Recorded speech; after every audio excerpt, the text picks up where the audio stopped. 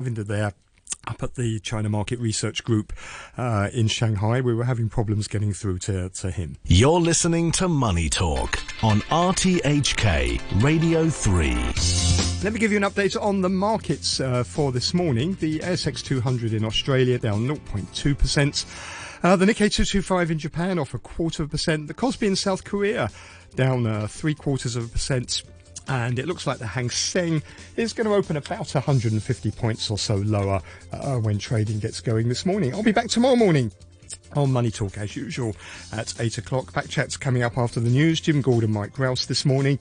Weather forecast for the day.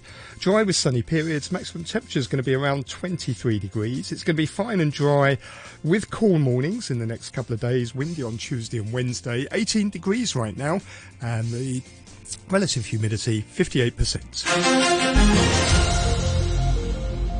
Time's coming up to 8:31. Here's Carol Musgrave with the half-hour news. The Hong Kong Red Cross is appealing for donations to help people in Turkey and Syria 2 weeks after devastating earthquakes killed more than 46,000 in the two countries. While Turkey has now ended rescue efforts in all provinces except those hardest hit, the Red Cross says it still has teams on the ground working in conjunction with the Turkish Red Crescent Society to help the millions of people left homeless. Karen Poon, the head of the SAR's International and Relief Service, told RTHK that the cold weather and aftershocks were complicating relief work. We know that there are still a lot of people living outdoors. On the Turkey side, some of the affected people have been able to move to live with their family and friends that is in the less affected areas. But on the Syria side, because before the earthquake, a lot of the refugees or of the displaced person is already living in unsafe shelter, temporary tents, and this is very worrying. And we are mobilizing all of our support available to the area to help the people who are still living under cold weather. US Secretary of State Antony Blinken has announced a further $100 million of aid to Turkey following the devastating earthquake. After viewing some of the damage from onboard a helicopter, he told reporters it was less about search and rescue and more about recovery and rebuilding. This is going to be a long-term effort. The search and rescue, unfortunately, is coming to an end. The recovery operation is on, and then there'll be a massive rebuilding effort. When you see the extent of the damage, the number of buildings that have been destroyed, it's going to take a massive effort to rebuild. But we're committed to supporting Turkey in that effort. The German war film All Quiet on the Western Front has won Best Film at the annual British Academy Film Awards. It took 7 prizes overall, including for Best Director. The film Navalny won Best Documentary. The investigative journalist Christo Grozev, who made a large input into the film, was controversially banned from attending the ceremony in London after being told his life was in danger. The film is about the plot to poison Russia's opposition figure. His daughter Daria, speaking before the ceremony, said she was pleased the documentary was doing so well. My father has been doing incredible work for the past 10, 15 years, and I'm happy that it's getting recognized and that there is a documentary that's being noticed by the BAFTA, by the Academy members. You know, I'm just humbled and honored. You're listening to the news on RTHK.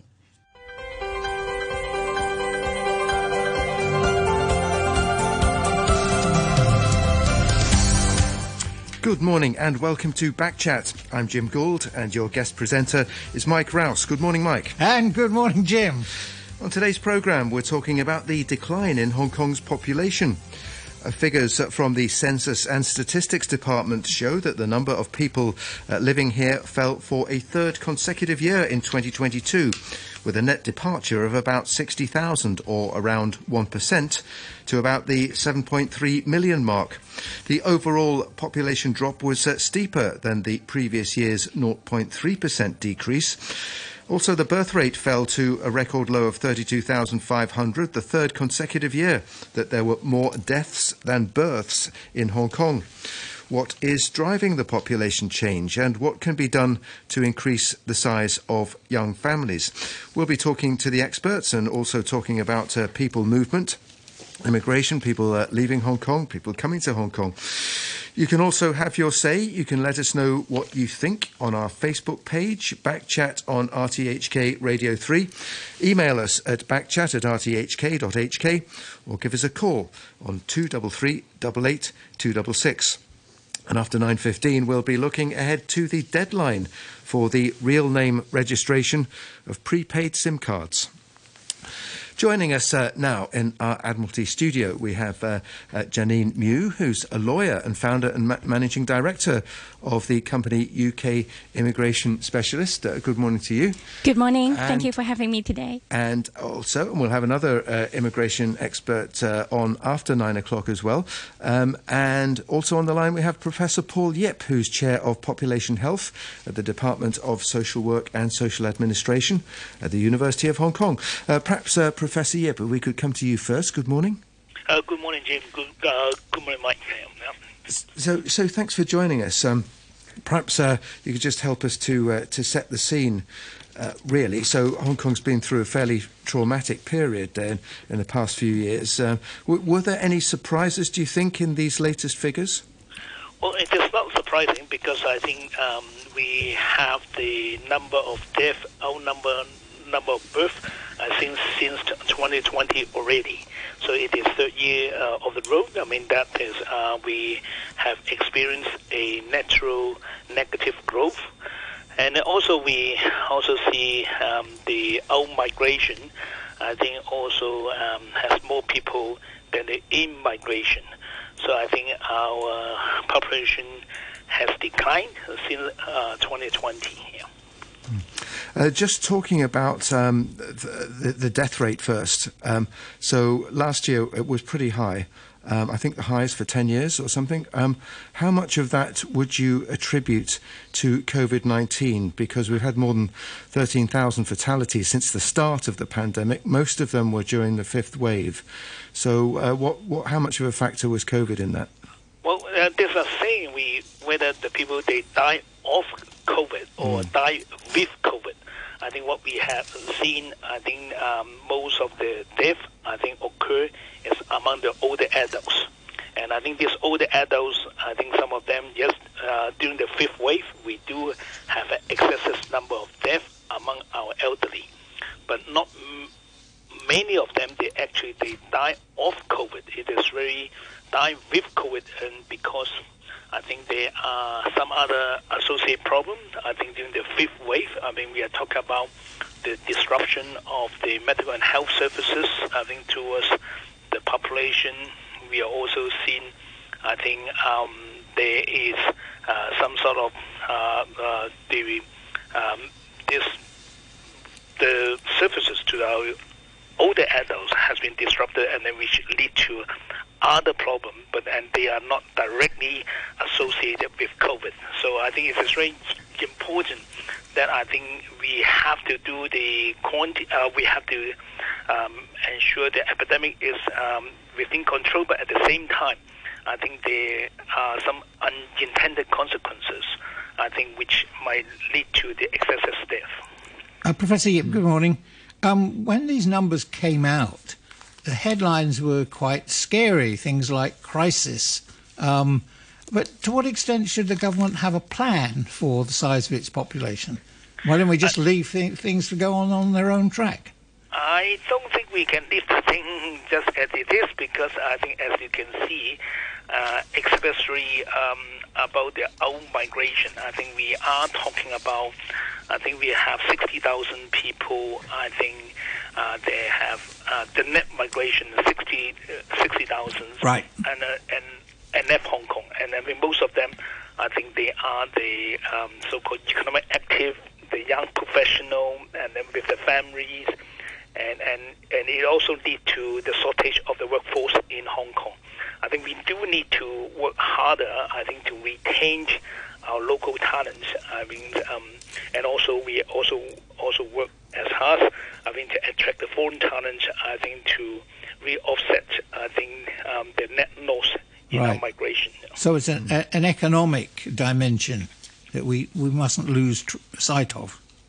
Yes, I think it is. I think in Hong Kong, I think it's not only economic, I think it is a social issue as well, because when you see there is so much changes population dynamic in Hong Kong, it also led to some sort of social problem. I think when we see there's a lot of people leaving Hong Kong, I think they're elderly, they're left behind, and also we talk about we have shortage of teachers, and all these, I think, will have a serious impact, I think, to the sustainable development of Hong Kong. Yeah, this age profile, do you think that's going to be seriously... I mean, all societies, all advanced societies, are seeing smaller families, though, aren't they? Yes, I think, aging is not new. I mean, every country is facing the aging problem. But I think the challenges in Hong Kong that it occurred in such a short time and then is such a large magnitude. I think so it doesn't give us much time, I think, to respond, I think, to the challenges. Right. We always say that over the years, Hong Kong's a place where people come and go. There's a lot of movement. Last year, there was that net outflow of 60,000. Janine Mew, you work with people who are leaving Hong Kong mostly and heading to UK mostly. What sort of people have you been working with? So I have been specializing in UK immigration law for the past 10 years. Back to when I first started my career 10 years ago, I was living and working in London. I have to say at that time, most of my clients are actually from China, Asia, or other parts of the world. It was at that time not so popular for Hong Kong people to move to the UK. But then I think it was since 2014 and 2019 with the social movement where we start to receive a lot of inquiries, I would say especially from middle class people who want to look for alternative pathway to the UK, who want to send their children to the UK for education. And that's where we start to see people looking for options to, maybe move over their business to the UK, start working to the UK. And it was also, I think, by that time, before 2020, UK was still part of the EU, so that it remained very attractive because people see that UK is an option to, to basically opening up to the Europe as well. And then I think since Brexit, what is interesting, we start seeing people not only interested in UK, but also in other parts of Europe. So I've seen people coming to me to ask for Ireland and Portugal, where they want to have a EU citizenship and they want to travel freely to the EU. And then, since the introduction of the BNO scheme 2021, we have received like thousands of inquiries in that particular year, 2021. And I think according to the latest figures from the UK authority, these 2 years, just under the BNO scheme, there was like over 140,000 people moving to the UK. And I think from my experience, I can see that in the past, my clients was usually in the age of like 40, 50, or even 60s. But nowadays, we see more and more young families moving over. And I think that's also people move over and give birth, to their children. And I think that was in response to your question just now, why the birth rate in Hong Kong is dropping. Right, so they're still having children, but they're not having them here. Yes. And what sort of experience have your clients had when they arrive in UK? I think it depends on how prepared they are. I think for most of my clients, especially for those who have accumulated wealth in Hong Kong or business, I think they have to have that, mental preparation that they're going to give up what they have in Hong Kong and start from scratch in the UK. But I think a lot of them is coping quite well, especially if you are settling in big cities like London or Manchester, where you have a lot of supports, from the local council, or even you have a very big Hong Kong community that they're finding themselves, settling down quite well. And I think for them, the most important is their children. Before, as you may know, many people would send over their kids to the UK for boarding school. Now that because they're all moving over as a family, many of them start looking for stay school and they start make friends with local people in the UK. Well, both Portugal and Ireland are having another look at those passports for money scheme, basically. Is that beginning to have an impact on your work, or are they still popular? Well, very good question. Last week, the Ireland and Portugal government have actually announced to close the scheme from last week, and the applicant only have a very short buffer period to apply. What is interesting, from the official data from the government of Ireland and Portugal, a lot of the applicant they receive, say Ireland, 90% come from China. But actually, even in my experience for the past year, we receive inquiries from Hong Kong people who want to obtain Irish citizenship or Portugal citizenship. And interestingly is that for those kind of clients, they might not be even looking to move over to Ireland and Portugal. They only want to invest in Ireland and Portugal because Ireland only require you to reside in Ireland for 1 Canada Day per year and Portugal only 7 days per year. So for those people, I think they remain in Hong Kong because they still see Hong Kong have some sort of competitiveness for them, maybe for their career or their business, and they just want to purely make the investment to obtain the EU citizenship. So even since the Ireland and Portugal announced to close the scheme last week, we still receive a lot of inquiries, people wanting to catch the last submission date and want to sort of, get a citizenship for their children or even the next generation. I have one client asking me if they get the EU citizenship, will then be able to pass to their grandchildren. So you see, they are thinking very far, not only for the next, but even after next for the grandchildren. Do you get any inquiries from people saying, okay, I've got my passport in this country, or I've got enough paperwork in the UK, how about helping me come back to Hong Kong? Not that so much I have received, but I have to say, since the introduction of the BNO visa, because there has been so many people moving to the UK, I know that, there has been a discussion as to whether or not people would move to the UK and come back. But I think the number that I've seen is actually very, very minimum. Right, quite small so far anyway. No great numbers in that area. Professor Yip, I wonder if I could pop back to you for a minute. These things that Janine's been saying and that you were saying earlier, what is the effect on community morale of these numbers? Well, I think it would not be good. I think as we are losing our colleagues or we have difficulty to fill up our position, and also we see our loved one or their grandchildren, and then they live. I think they live Hong Kong. So I think it is.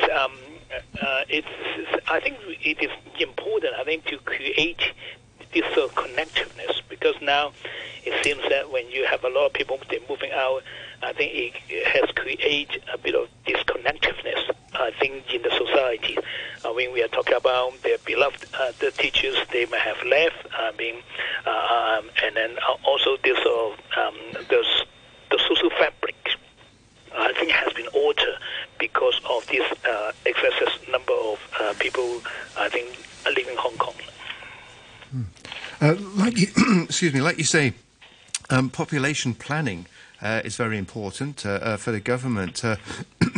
We've seen lots of predictions about the economy picking up in the second half of this year. Do you think the administration will have to start thinking about a possible end to an outflow and maybe people coming back? Or, I mean, there are various schemes to attract new talent to come to Hong Kong, aren't there? So how do you think the direction of future planning for that will go? Well, I think we did. To getting people in and then to slowing the people living out, I think they are not competitive. I mean, they should be go hand in hand. But I think that the common factors, I think, for both is to make Hong Kong to be a livable city. It's a place that where they like to bring up their family. It's a place they feel happy to live in, and then the quality of life will be improving. I think that is the major concern. So I think what we really have to address, I think, is to try to understand a bit more. Why the people are leaving, and also I think for those people who have left, we still have to connect them. I think if we welcome them back, I think we also like to create, more opportunities. For both local and for the foreign talents as well. Especially for the foreign talents, we do not want them just to come here for 12 months and then they left. We raise a lot of the the effort to bring them in if they're not going to stay here for a long time. So I think that is a continuous thing that we have to engage. I think there's relevant parties and then make them they're happy to stay in Hong Kong. Right. What are we seeing now in terms of age of marriage and size of families? Well, I think the age of marriage, I think that it has been both the male and female, they are delaying their marriage. I think now, the median age of marriage, for men is about 32, and then for the women it's about 30. And also there's less people getting married too. So I think that is directly have an impact, on the fertility, in the population. So I think what we have to do, if we really like to solve the low fertility problem, you have to encourage the young people to get married and then to get married earlier. And we do know that there are a lot of barriers, for the young people to get married in Hong Kong, especially, in terms of the housing problem. So I think that is something that we can look at. Janine Mew, Hong Kong for a place to raise a family. How does it compare with, say, places in Europe, which you've mentioned already? I think the housing price is definitely the main consideration. As we just discussed, people are getting delayed to get married.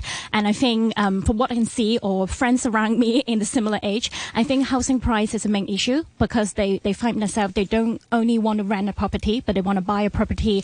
But, they may not have enough funds. However, I have seen a lot of, say, young families, my clients, moving over from Hong Kong to UK or even to Europe because the housing prices in Europe is like half of Hong Kong. Say if you have a property in Hong Kong, you sell it out, even after mortgage, you could probably buy 2 properties in UK, or even if you go to Portugal, you can maybe buy 3 properties. Mm-hmm. And I think that's why people look for alternative, in UK and Europe, because the living cost is lower.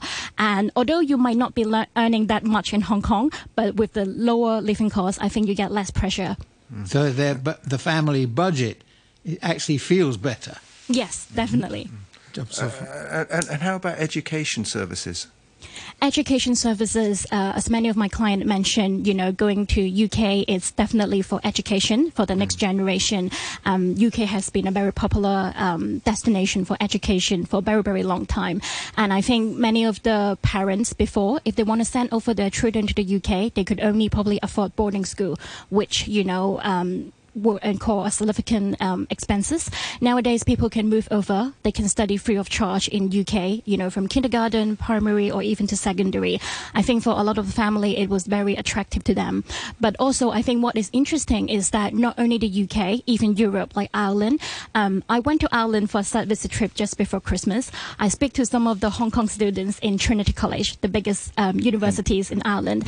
And, I asked them, why do you come over to Ireland? Why do you not choose UK or other parts? And they say that because of Europe, because they want to study in a Europe country, and Ireland is like the only English-speaking country where they can see a lot of, European lecturers, students. And I think people nowadays are getting, very well planted.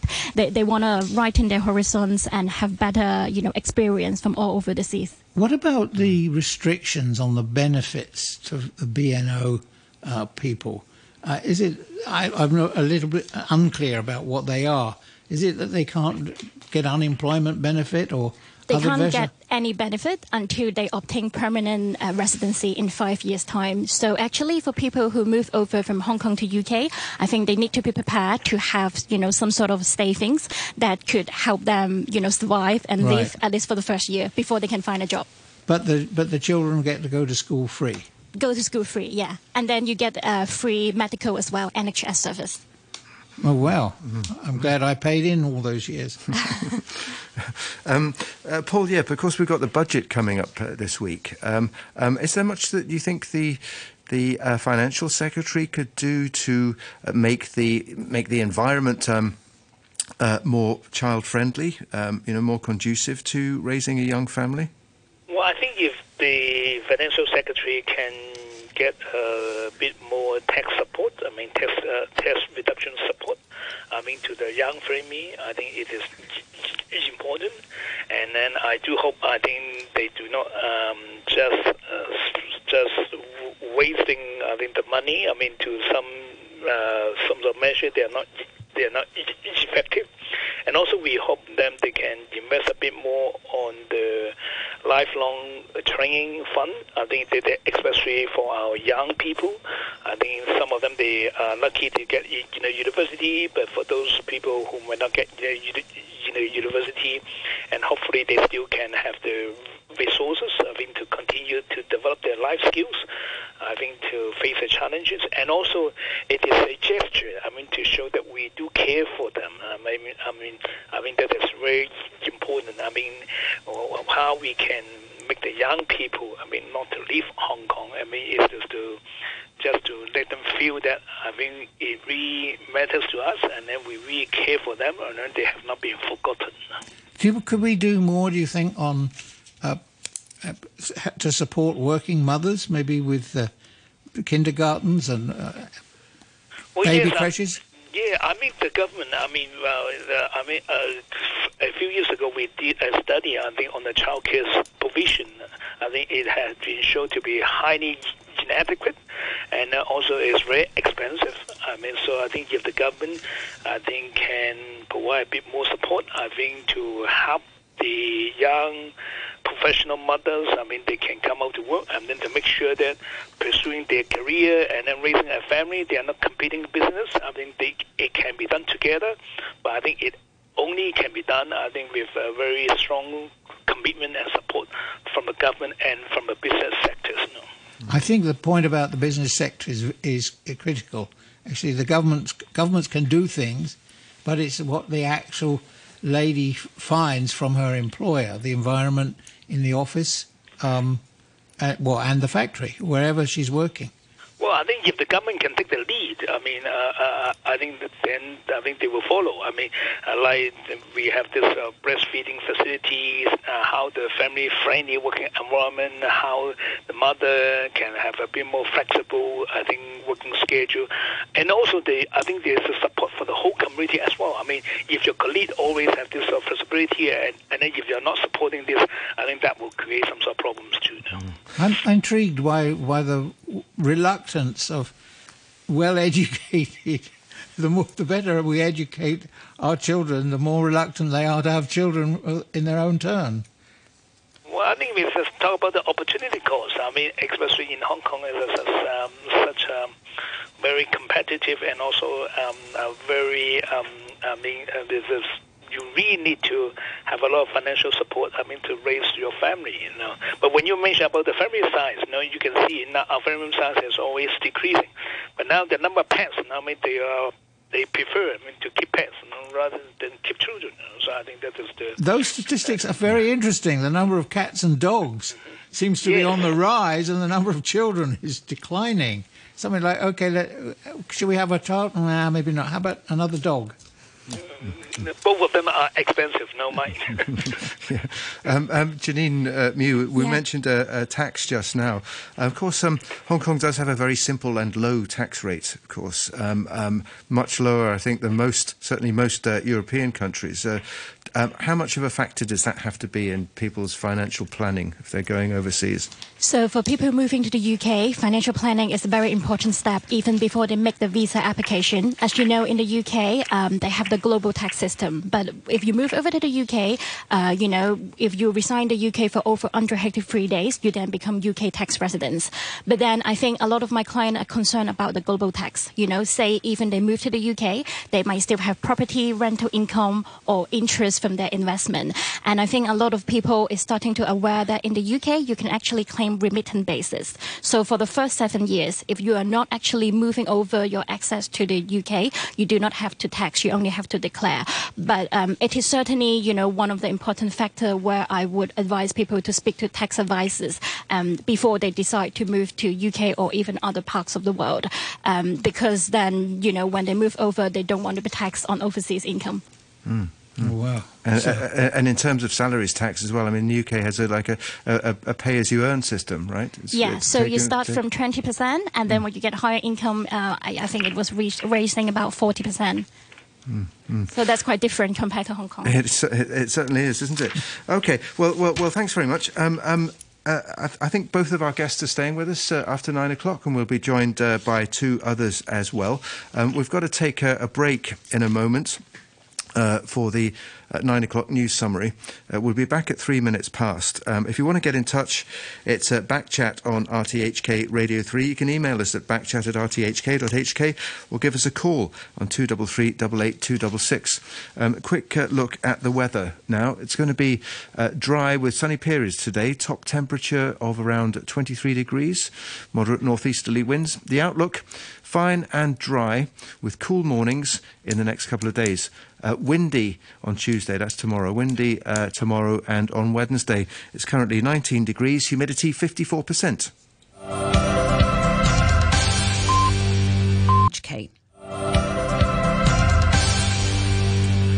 Welcome back to Backchat with Mike Rouse and me, Jim Gould. And this morning in our main topic, we're talking about the decline in Hong Kong's population and the reasons for it, birth rate, immigration and other factors. We have to say thank you to Professor Paul Yip, actually, who could only stay until 9 o'clock. He was with us before the news. Paul Yip is Chair of Population Health at the Department of Social Work and Social Administration at the University of Hong Kong. Still with us, we have Janine Mew, who's a lawyer and founder and managing director of the company UK Immigration Specialist. Also, we have with us Florence Tang, who is General Manager of the Eversharp Group, which provides migration services into and out of Hong Kong, and also Rita Lee, Associate Professor at the Department of Economics and Finance at Hong Kong Shuyan University. Rita Lee, perhaps if we could just ask you first. Good morning. Good morning. Thanks very much for joining us. We mentioned before the break, of course, we've got the budget coming up this week. We don't know what's in it, but I mean, what sort of measures do you think the Financial Secretary could take to try and make the environment for having more children, bringing up a young family, more conducive? Well, actually, if we try to look at the other places around the world, like, for example, in a small town of the Nacho, for example, in Japan, where they have got the double in the birth rate from 1.4 to 2.8 children per woman. And then the main reason is that because they have got very good baby bonuses and also children allowances, which actually cause half of the national average to send the child to, like, nursery, for example. And then if we look at, like, South Korea, for example, in Seoul, they provide 300,000 won, which is equivalent to $275 as bonus every month since 2020 to infants in the first year. And also some gradually expanded to about $457 by 2025. And so as, like, there is, like, some other, which includes, like, they have got some of the bonuses of, like, $91 for each child under the age of 7. And so as they actually plan to provide some of the congratulatory allowance for each of the pregnant women from 550 to 916. Right. That is a increment. Yeah. So there are things, the message here is there are things government can do to make it more attractive to have children, or at least to reduce the disincentives. Yeah, actually allowances. there's, like, kind of, like, much more incentive. After all, there's, like, you can see that the natural experiment in Japan, that it works. And then, of course, that it is not just about money, because there are some other things, like, for example, time is an important issue. Because, like, for example, South Korea, Japan, for example, they actually have got much more culture about, like, part-time job that is available. So that can start from the government, because for the private companies, they have the other concern. And then for the government, probably that some of the works can be much more flexible. Work from home can be possible. And then so that the parents have got more time to take care of the children. Right. What about, we heard about the numbers in the first half of the programme and about the people who are leaving. A lot of this was available from the announcements about the findings. What are the macroeconomic effects? Well, the main problem is that because a lot of these, they are actually talented people. Because they are, as otherwise that they may find it difficult to migrate to other places. And you can see that one of the main impact is the impact on, like, for example, shopping mall is very clear. So if you go to most of the shopping mall around the city, you may find that in recent few days, not just recent 3 days, actually, it's for a long time already, there is a drop in the number of the population, drop in the people who are in the shopping mall. And then those who are working for, like, restaurants, that they also record a drop in the total amount of revenue in a lot of the restaurants. So I think this is the main economic impact is the reduction in the expenditures, and then later on the reduction in the tax income, actually. Right. Well, that makes it the financial secretary's job even harder then. He's getting less revenue. Yes, that is actually a hard job now. The main reason is that because of the reduction in these kind of the taxes, and so as, however, there is an increase in the payment for the allowance of those, like, they have no job, or like they have got that we have got less people who will be falling into the to the tax rack. Okay, Florence Tang, good morning to you. Morning. Florence, you've actually been in our Admiralty studio since before 9 o'clock. So thank you for your patience. Now you're managing director of the Eversharp Group, and that provides a number of services, including migration services, principally between this part of the world and Australia. Is that correct? Yep. Yeah. Okay. So what sort of a flow of business are you noting at the moment? We have been working for the migration, and then actually there's many mainland China clients will try to come to Hong Kong. The reason is, if you have heard the news, actually the government have executed a top talent pass scheme recently. That is more talent can be come to Hong Kong. So this is the main part I'm working at the moment. And at the same time, I also help many clients try to move to Australia, migrate to Australia. So Hong Kong is, in your experience, an attractive destination for people from the mainland who want to join the top talent scheme, or who just want to come and work here, for whatever reason, yeah? Many talent come to Hong Kong and then also work, because actually many people migrate outside. That's why the companies less talent. That's why they have to replace more talent from mainland to work in the Hong Kong companies. How do we make Hong Kong more sticky as a place? There's no point having these great schemes to attract professionals into Hong Kong if they're going to use it as a springboard. It's going to go straight out again 1 or 2 years later. How do we make them stay in Hong Kong?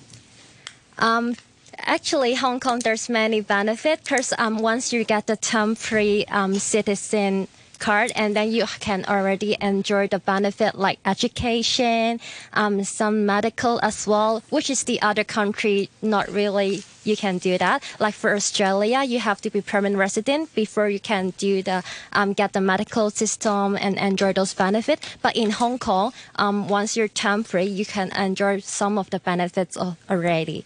That's why it's a good thing. Janine, maybe I can come back to you. Are you noticing any changes in the trends in recent months? Is the UK still supremely popular, or because of the BNO, or is that beginning to tail off in other countries, Canada traditionally, and the US? Yeah, I think because the BNO scheme has already been introduced for 2 years, as you may know, in the first year, it was like really the top time where everyone who want to move, including those people who want to move before, but they might not have a suitable visa scheme. So I think a lot of people already moved in 2021 and 22. And actually, if you look at the official figures from the UK authority, the people who moved under BNO, even I think in the last quarter, only dropped to under like 9,000 compared to what we have before.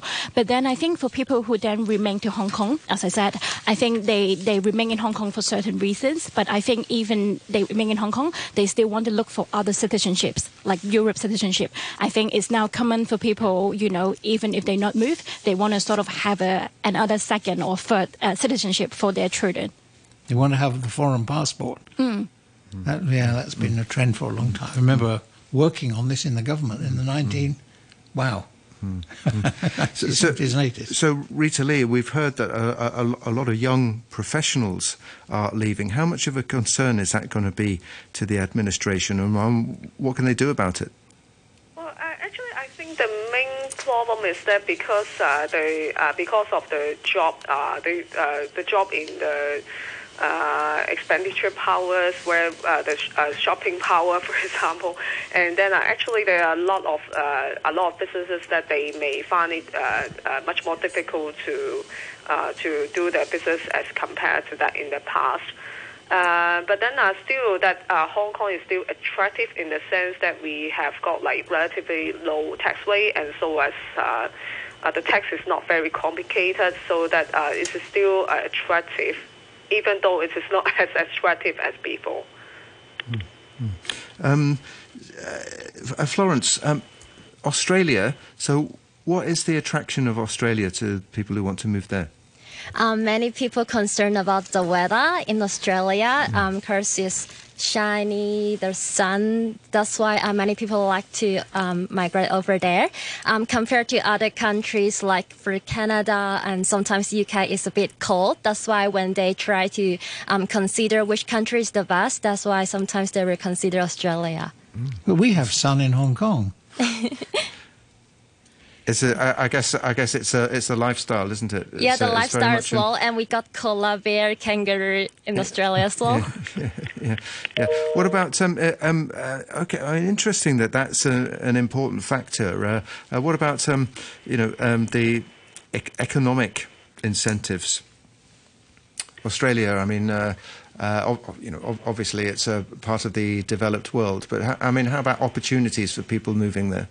Actually, in Australia, there's some investment program as well. So that's why our client will try to choose some investment migration because the government, they will have subsidy and different kind of support. So can create some job opportunities, helping the economic. So that's why people will choose Australia. What about salary levels?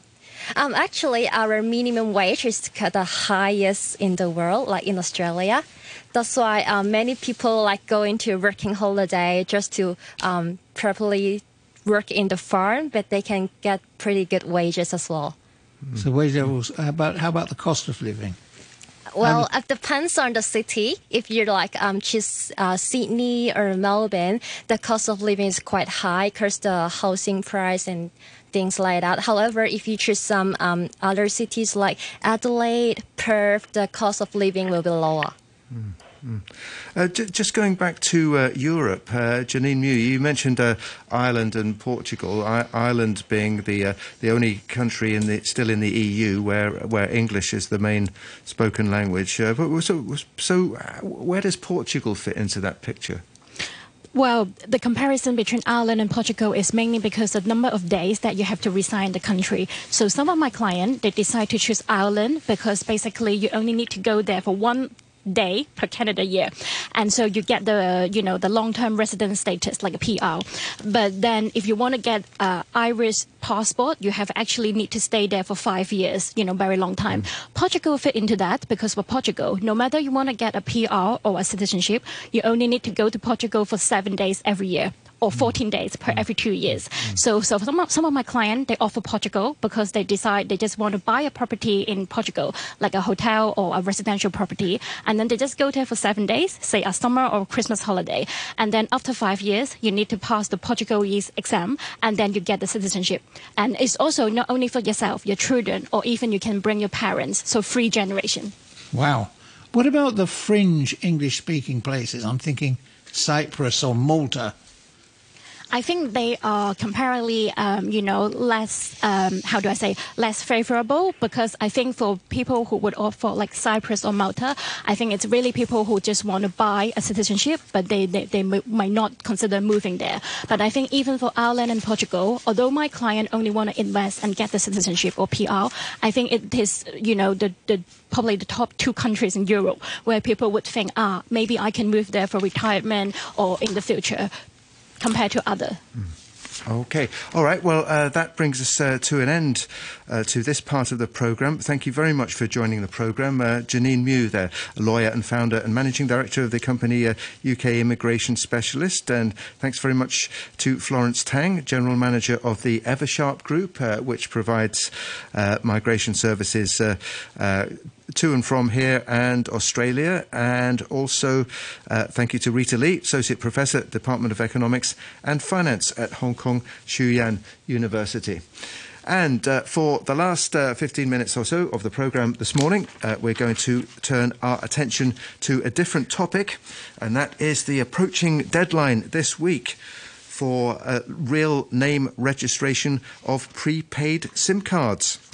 Now, you've probably heard about this. I'm sure you've heard about this. There's been lots of publicity about it.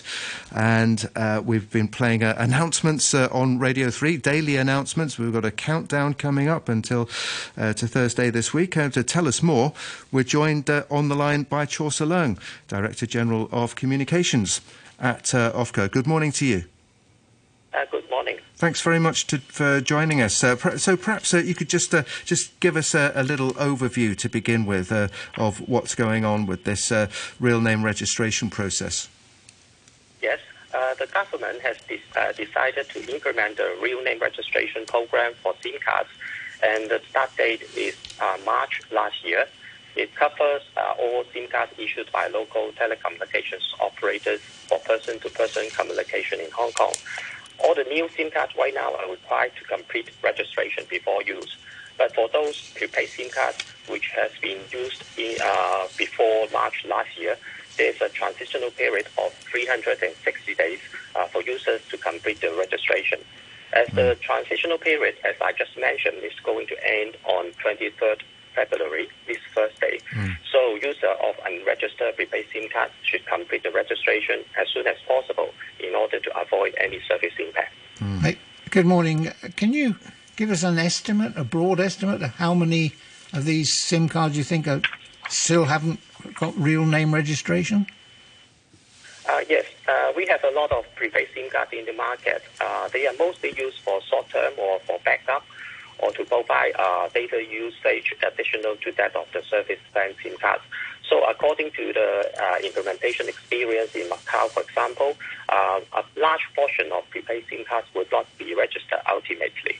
So right now our focus is to remind users who would really like to keep the prepaid SIM card need to take action now to complete the registration before the deadline.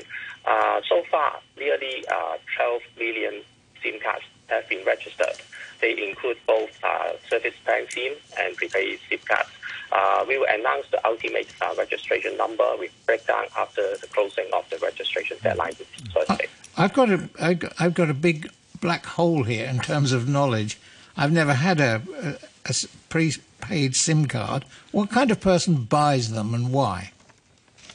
Yeah, maybe as what I said, actually, prepaid SIM card is a kind of very convenient tool for us to communication with others, especially for those, for example, visitors. They come to Hong Kong, they would like to use the local SIM because for better tariff, so that they use it for short term, and also it could be the case that people would like to use it for additional data usage to back up their regular service plan SIMs. Of course, we cannot rule out the possibility that some citizens would like to use it because the price of the prepaid SIM card is relatively cheaper as compared with those of the service plan SIMs. And Mr. Leung, there's a limit on the number of registered SIM cards that users can have, isn't there? Yes, it's true. For prepaid SIM card, we have two limits. For corporate users, they may register up to 25 prepaid SIM cards for each telecommunications operators. So as there are about 30 telecommunications operators offering the service, a corporate user technically can acquire hundreds of prepaid SIM cards from the market. And also, it's the case that there's no upper limit for users to subscribe to the service plan SIM card. For individual users, the limit is 10 prepaid SIM cards for them, so they can acquire over 100 if they want from the market. If they're prepaid, I'm sorry if my ignorance is showing here, if they're prepaid, then presumably from time to time the holders need to top them up. Yes. Can't that be a simple enforcement thing that you can't top it up unless you've real name registered? Yes, actually, I think you have mentioned a very good point that we have already implemented such a requirement when it is approaching the deadline of the registration. Right now, if users would like to top up their prepaid SIM card, they are required to do the real name registration before the top-up can be successful. Now, real name registration, that's with the government, or can you do it in the 7-Eleven or wherever you're topping it up? Actually, you can do it by buying something like a cash coupon. Actually, you just need to input the number, and in the interface you're required to do the real name registration before you can add the amount to your stored value of the prepaid SIM card. And then you can register at post offices and MTR stations. Is that correct? Yes, there's a variety of channels for users to choose. Of course, the most simplest one is to use the SMS sent by the telecommunication operators, which is embedded with a hyperlink for registration. So they can access the electronic registration platform for the registration. Alternatively, they can go to the retail outlets of the telecommunication operators in person for registration. As you rightly point out, we have already offering support services in 18 designated post offices and also 25 designated MTR stations to help users to complete the registration. What is the government's underlying concern about non-registration? I mean, somebody must have said this is a problem. What is the problem? Yes. Actually, the real name registration program aims to plug the loophole arising from the anonymous nature of prepaid SIM cards. Because of anonymous nature, crimes such as phone scam or Lewis calls are quite commonplace. So it could assist law enforcement agencies in detection of crimes involving use of SIM cards.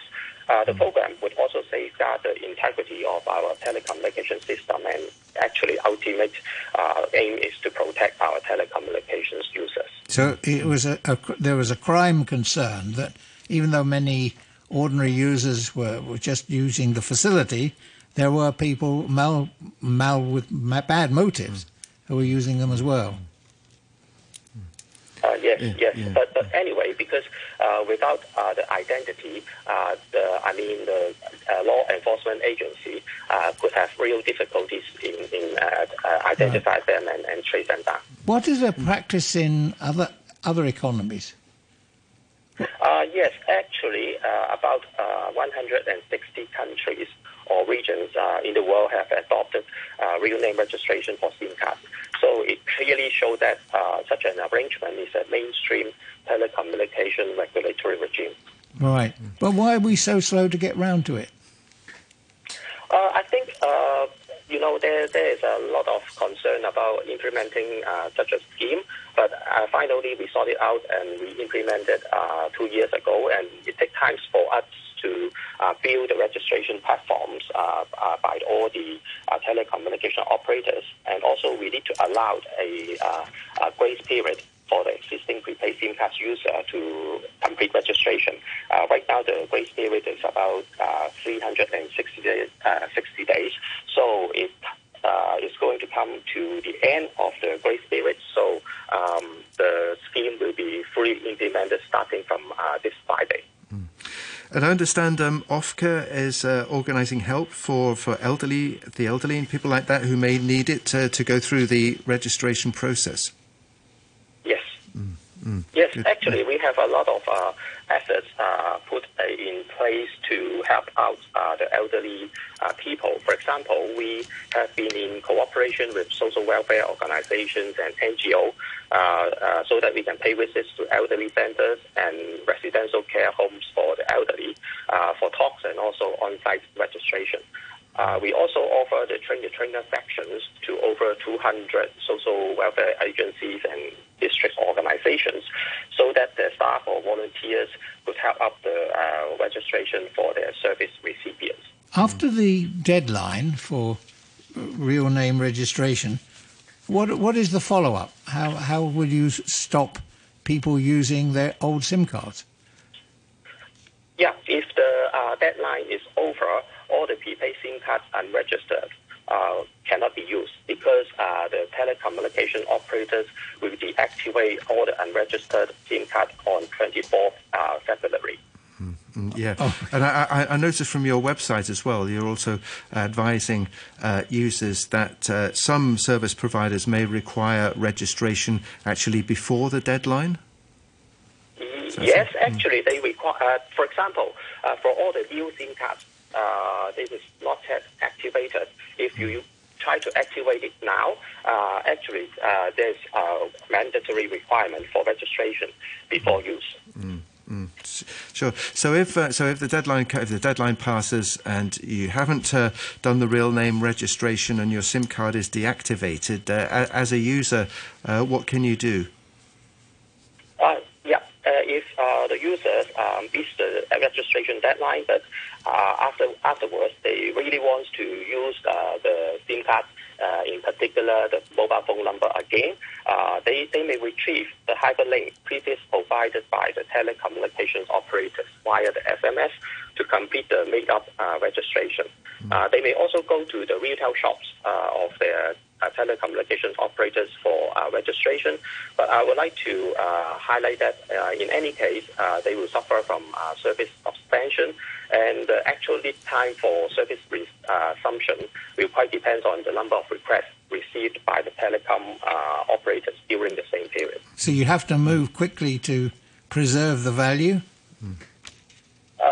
You mean the store value of the SIM card? Yes, as long as it's not expired, the store value is still here, and you can do the registration before the deadline, and the store value can be used again. Okay.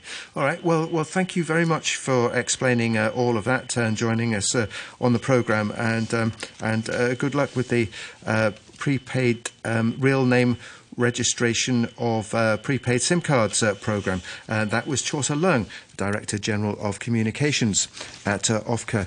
And just before we go, I'd like to say thank you to my co-host, Mike Rouse. Well, I think I knew I understood a bit about the first subject, but the second one was a complete black hole. So sometimes it's useful to be ignorant. You got to catch up on technology a bit, Mike.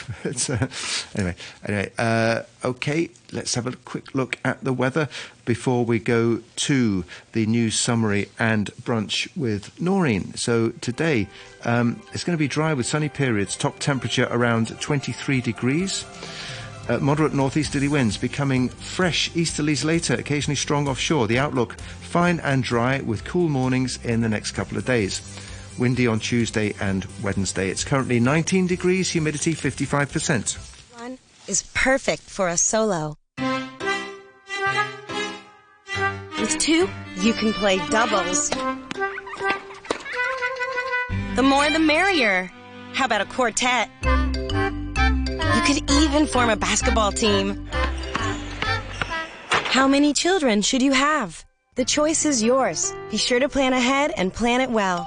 Call the Family Planning Association of Hong Kong on 2572-2222.